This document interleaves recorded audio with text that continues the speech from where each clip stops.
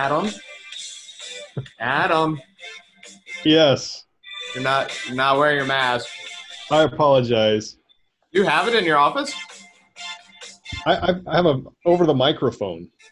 Oh, that makes sense. It Yeah, avoids. I put the mask over the microphone just for safety. That's a good idea. Well, this is Thursday at 3, so I guess we're doing this. So welcome here, Small Business Update. I'm John Fruitkin. My partner Adam Buck is a safe, socially acceptable distance away from me, and that means he is in his office, and I'm still in Mexico. So here we are. It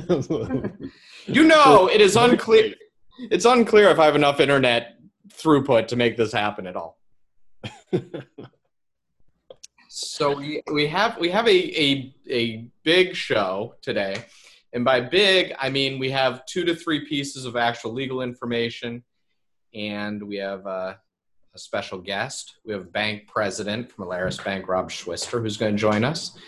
And most importantly, we want your questions. By the way, now we've hit this big thing where many more people are watching this not live like before. So if you have a question, you're going to have to wait till next week. You could email or let us know. But if you're here, go to Q&A and you can ask us. But I do have some questions from people, and I think we need to get, right to the meat of it. And so let's start with sports, because we always seem to do that. Sports that may or may not be happening. Well, we are pretty confident that we're not going to have baseball. So we got that going for us. But we did have a draft. We did. We had a draft, which, by the way, substitutes for sports at this point. So Spencer Torkelson from ASU was the number 1 pick. Yeah, congratulations. Which is really cool. He is a first baseman and, just really an incredible prospect.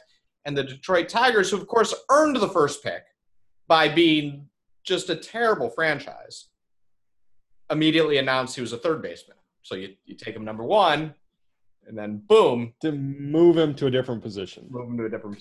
So good luck to Spencer in his new position in a sport that isn't playing. That's not playing right now. We have NASCAR news, too.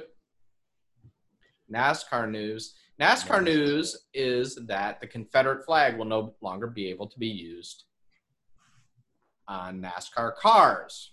And this got a wide range of responses. Bubba Wallace thought this was a great thing. Bubba Wallace, I had no idea, is not related to Rusty Wallace and happens to be one of the best African-American drivers of all time in NASCAR. So I've learned 2 things today. I also learned that there's a guy who is a part-time NASA truck driver, and he will be retiring because he does not think they should revoke the right for NASCAR drivers to put the flag on their car. I was just like learning these amazing things today, and I thought everybody would really like to know. By the way, best part about this, I've seen the statistics. People begin to skip the podcast right about 5 minutes into it, and this is more or less where we are. This is where it is. So let's talk about. Yeah, this is the moment. So we're going to get into something that might be a little bit more important. So our kind of headlines today, abcnews.com, ominous sign of the 14 states with rising new coronavirus cases. Arizona has experts especially worried. A pre-pandemic attitude toward social distancing may have led to the rebound. So apparently an ABC News analysis of New York Times data found that there was a big increase in Arizona, and it's not just about testing. In other words, we're not just having new tests, which creates this. Right. Arizona has a 7-day rolling average that's higher than New York for cases. By the way, it's more than 1,000, and Hawaii's average is 3. So we couldn't win more schools in America, but we're going to get this one right. So, but it does kind of bring up the question, right? Which is about masks. You know, in Arizona, we have a culture of not wearing our masks, a culture that goes back many weeks, all the way back to Memorial Day, which probably has something to do with this. And we were talking a little bit about Asia and how they've been wearing masks for the last 20 years approximately. And for them, it's very comfortable based on, you know, the kind of culture of Asia. So I just find that to be kind of fascinating that we're just terrible at it, but other cultures are good. Is this just like something we learn or what? I I think it has to do with our cultures. I mean, in America, we're more of an individualistic culture. Yeah. Other countries are more, they call them collectivism, where it's more about the group goals. It's more about the group protection. It's more about the group, and here we're more about the individual. So for me, there's always rights and responsibilities when you live in a society. And in America, I think we hyper focus on our rights and we don't care that much about our responsibilities necessarily because we're so excited about our rights and enforcing them. But you have to have both. You have to have, if you're going to live in a society, you can't just promote your own rights. You've got to also, do what your responsibilities as part of a group. And that's really where this tension is right now. So headline today, astonishing discovery after 2 COVID-infected hairdressers see 140 clients. And so by hairdresser, we mean people who work at Great Clips in Springfield, Missouri. And what happened was that there was 2 stylists who tested positive. They had 140 clients and 7 coworkers at a time that they were showing symptoms in mid-May. 46 of them took tests that came back negative, and everybody else has had a 14-day quarantine period, and none of them caught the virus. And so the experts are kind of, attributing that to masks. There's a study that says from Lancet Medical Journal that says the chance of transmission without a face mask is 17.4%, while it is 3.1% when a face mask is worn. So I thought that was kind of a little bit of an interesting tidbit, maybe just a cultural point. Speaking of cultural points, the other issue I think too is there's been conflicting reports. So you can find on the internet reports that say cloth masks are useless, and then you've got reports of it. So I think as the public, we're just trying to figure out. In fact, at the beginning of this, they said masks aren't going to be helpful, and then they say they are going to be helpful. So I think there is our culture, but also there's been a little bit of whiplash with trying to figure out are they helpful, are they not, and lack of clarity in message, I think. So I did want to note, speaking of cultural things, that President Trump has announced that he will be here June 23rd, and he will have a rally at the Dream City Church, expecting thousands of people for Students for Trump for his reelection. So I guess in 12 days, we will have a little social experiment right here in Arizona. Maybe a medical experiment. I don't know. By the way, it's June 11th. Stock market off 1,680 points today. So take all this for what it's worth. And there you go. I did have a lot of questions last week from people about guns. And I kind of felt a little awkward putting it into our show last week, considering the tensions. But I think now our tension level is a little bit lower. We can go ahead and kick in with one of our little tidbits, the reason people tune in to hear about the actual law from you, Adam. So I'm going to let you be the boss. All right. Well, let's get into some slides. Yeah. This is not the the happiest of topics, but I think it's something that a lot of people have questions about. Yeah. Self-defense. Can I protect myself? Can I protect my property, my business with physical force, with deadly force? So we're just going to run through a couple slides, and there are statutes in Arizona, and we're going to cite to some of them just so you know. Okay. So in the statutes, we've got a distinction between physical force and deadly physical force. So physical force, as you might suspect, is force used upon or directed toward the body of another person, but does not include deadly physical force. So this would be punching, kicking, pushing, that sort of thing. So there are certain rules about using that type of force. And then the statute talks about deadly physical force, which is obviously the force that's used for the purpose of causing death or serious physical injury, using guns, knives, baseball bats, tire irons, these sorts of things that can inflict, death on people. So in talking about self-defense, there's always this proportionality, test that you can't, you can use the same, response in terms of force as you're getting, and the threat must be immediate. So if somebody threatens you and then walks away, you can't go track them down and punch them or shoot them or anything like that. You have to meet it with the same level of force. So here's a statute, Arizona ARS 13-405.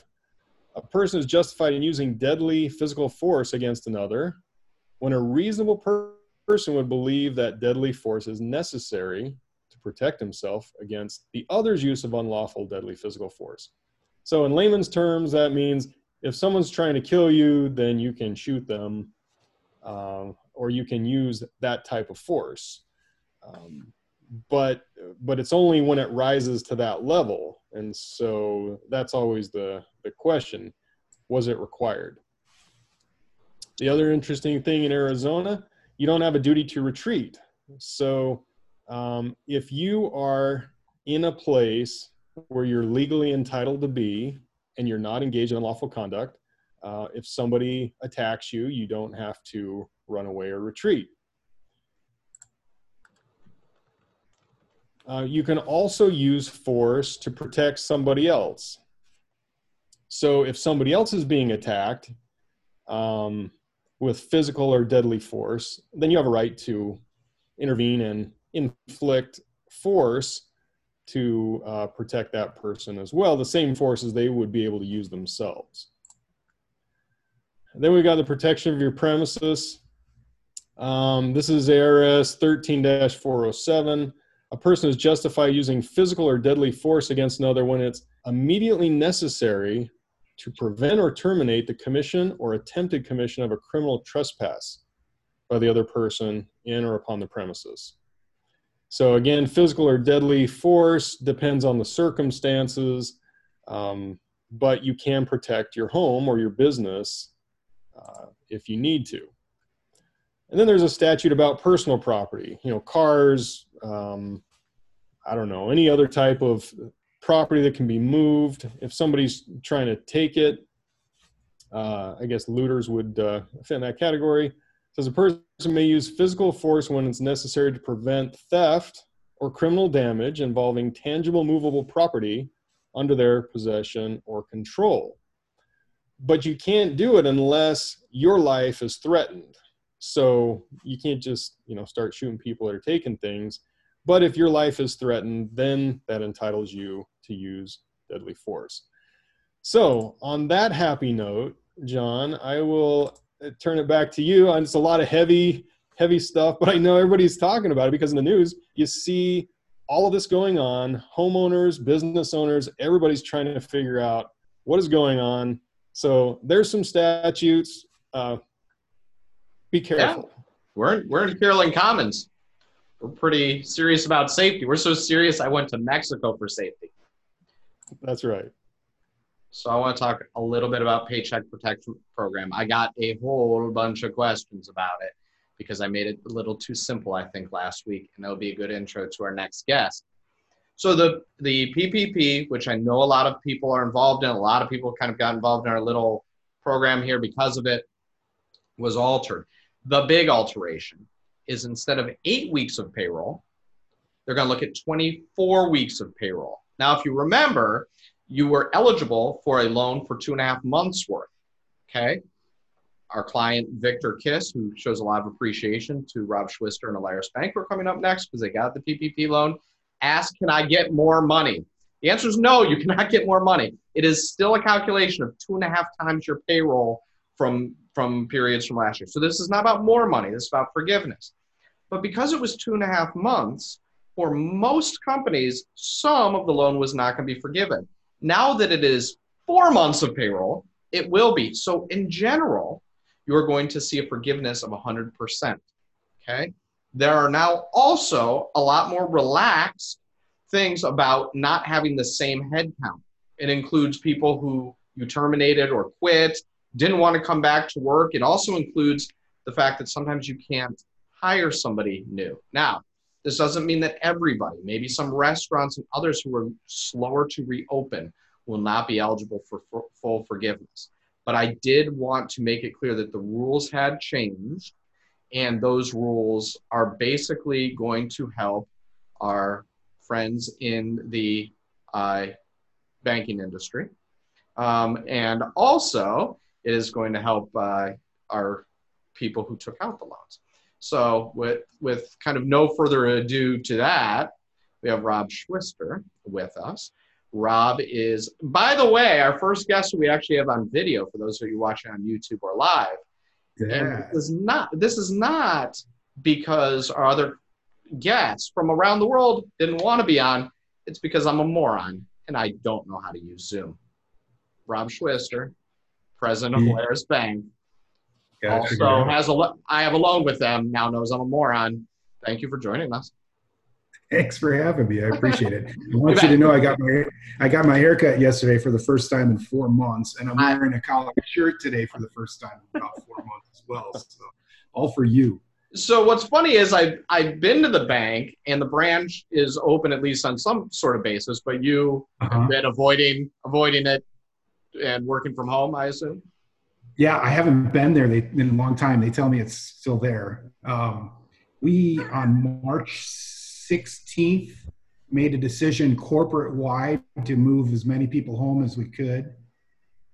So we had like 670 employees working from home of our 900 employees within 2 days. Alerus is a unique company. We actually had emergency response plans as we're supposed to, but we even had a pandemic response plan in our corporate documents because back in the mid-90s, Alerus's corporate headquarters burned to the ground in downtown Grand Forks, North Dakota, when there was a flood in the Red River Valley and the city burned to the ground. So we lost everything in the mid-90s. We lost every loan document, everything you could possibly imagine. So this bank was extremely well prepared for something like this. So we were able to send everybody home, and we were up and running business as usual within 2 days. Our lobbies are closed. You can't get into the lobbies still. We're starting to open up our lobbies in our North Dakota branches. Minneapolis will start to open up here pretty soon. But Arizona branch, our 2 branches, one in Mesa, one in Scottsdale, those will remain closed for the foreseeable future to protect our clients and protect our employees. So Alerus isn't kind of a teeny bank, right? Not a teeny community bank, but certainly a lot smaller, more flexible than the big banks. And so you probably have a different perspective than some on the PPP program. You helped a lot of our clients who just couldn't get helped. Talk a little bit about this kind of nightmarish event from your perspective and maybe some of the business opportunities as a result of it. Oh, goodness. You know, I was watching TV when Mnuchin was standing on the White House lawn and said, PPP program starts tomorrow. You can just go to your bank and get the money. Just walk right in. They got the money. It's there. And we're all sitting there going, what the hell is he talking about? We don't have any rules. We don't have any SOPs. We don't know what we're supposed to be doing. So yeah, it was insane. The terms and how that all came down. We're a $2 billion bank. So we're a preferred lender with the SBA, and we have all the systems in place and everything we need, but it was still just utter chaos. Because as you know, John, we had an application, and then they changed the program, and we had to create a new application for how to calculate things. So kind of like they just did with the forgiveness program, they come out with the 11-page application, and they say, no, never mind, we're going to change all that. And so then they change it. So now we're waiting for a new application for the forgiveness program. Same thing happened there. And, a big part of the chaos, obviously, was, a lot of banks chose not to participate. And then some banks have a different business model. Our business model is relationship driven. You talk to your business advisor, Kevin Fox, quite often. You talk to me quite often. We do that with every business owner that we deal with. We have a one-on-one relationship with them, and they can call us and actually have a conversation and talk to us. The other banks, some of the bigger banks, everything's technology. And for a business owner, it can be very efficient and very cost effective to run your business accounts through something like that. But when you need to talk to somebody, there's nobody on the other end of the line in certain situations. And this was one of those situations where, business owners were panicking. How do I get in on this? Is the money going to run out? How do I fill out this application? What do I need to? If you don't have somebody to talk to, it was almost impossible to maneuver through that. So we were able to take care of all of our clients. And then, we made the decision early on that we would take this as an opportunity to help non-clients and do as many as we could possibly do to establish relationships with other business owners. And we made a lot of new friends, and we're really excited about it. So we've been really busy, from day one doing that. And now we're working with these clients to figure out forgiveness, but more importantly, we're able to talk to them about all the other things that we do, whether it's retirement, wealth management, mortgage, consumer banking, treasury, all the other products and services that we have to offer. So I've never been busier in my life. I bet. So, one thing that a lot of we have some number over 100 that's a lot less than 1,000 that watch this. One thing that we hear a lot from them is that they're concerned because they have loans that are kind of out of whack right now. And so I'm sure you're dealing a lot with that. Now, highly regulated industries, this isn't up to you, but what's going on? So you got these loans that are technically bad, but it's just pandemic related. What are you allowed to do? That's a great question. I'm a director on the board of the Arizona Bankers Association, and we had our annual convention via teleconference today. And we had the director of the FDIC on the phone with us, talking to us. And one of the guidelines that they laid out early on in this pandemic was, the regulators have been instructed that if we're looking at loan modifications for borrowers directly because of the COVID-19 crisis, the regulators are not considering those TDRs, troubled debt restructures. So that takes all the pressure off of us, to be able to work with clients, modify loans, knowing this is a temporary problem, and knowing that the regulators are going to come in and cause us to, risk rate those loans substandard and set loan loss reserves aside that are, appropriate with the TDR. So they've given us some breathing room, and that's quite a relief for us. I guess the one thing I would advise any business owner is, if you do have loans, commercial loans, the worst possible thing you can do is go silent on your banker. I just highly encourage them to talk to their bankers, explain the situation, especially now. There isn't a banker in the world that isn't dealing with this stuff right now. We're all dealing with it.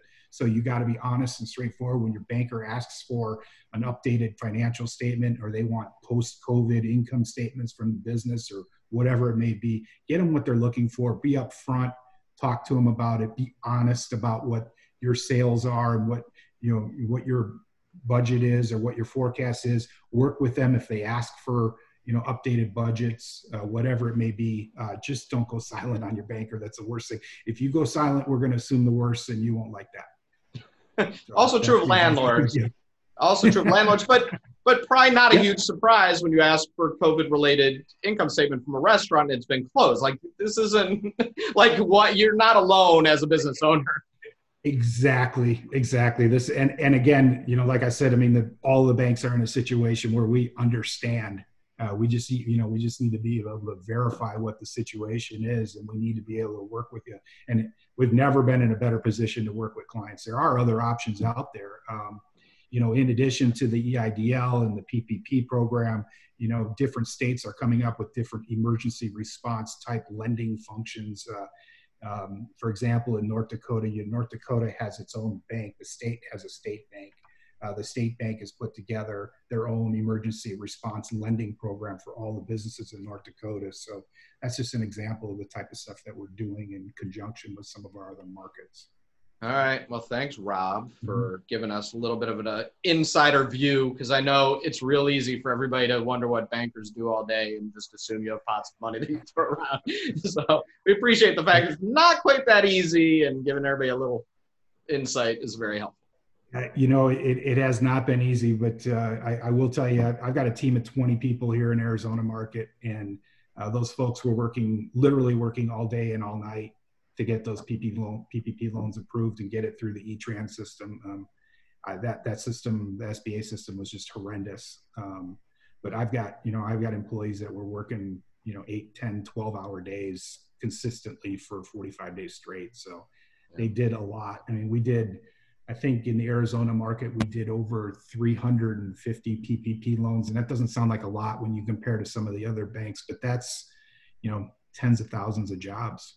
Yeah. And we're proud of that. Really proud to be able to help all the business owners in our community. So, okay. Well, yeah, I'm going to go back to talking about NASCAR for a bit. So thank you for joining. Out of that one. Thanks a lot. Okay. So I cut him off because it was my only time to cut off a bank president.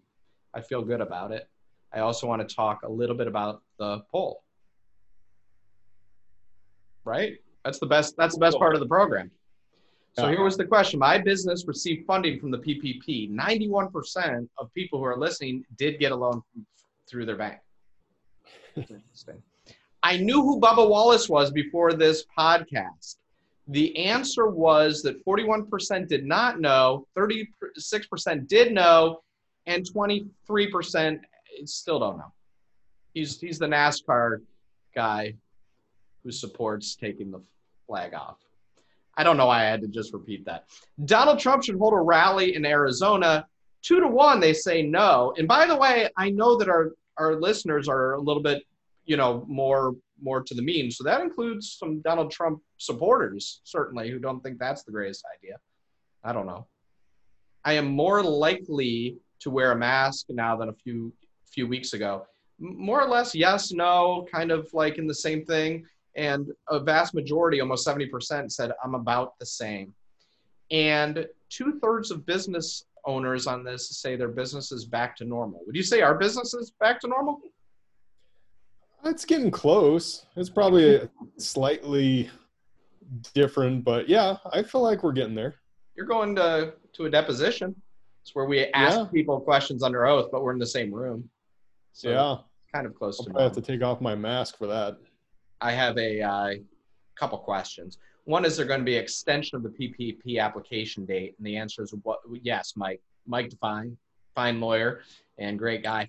The answer is yes. There is, in fact, an extension of time. It's in the rule, but basically you have till next year. Is the short answer. I mean, you have a long time.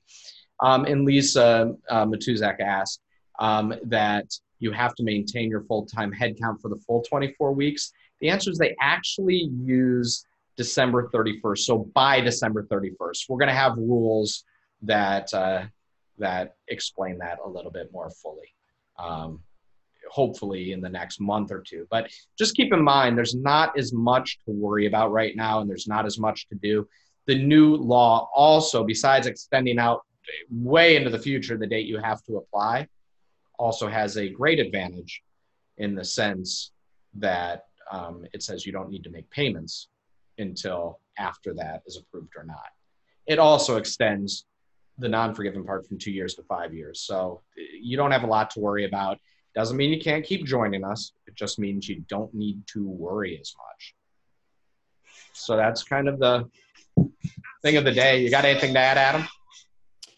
No, I saw somebody comment on EIDL. Yeah. Real quick, I just know the SBA's been overwhelmed. I saw a statistic that said 9% have been funded. So More if than you're zero. still waiting for your disaster loan, you're not alone. Yep. And we'll talk about whatever you guys want to next week. Drop us an email, jfruitkin@radixlaw.com, buck@radixlaw.com. And as always, you could go watch this again and again at youtube.com/fruitkinlaw. And you could go pretty much anywhere and find us on the podcast. So go to Small Business Update. Thanks for joining us. We'll see you next week, and we'll do our best to find something interesting to talk about then. Thanks.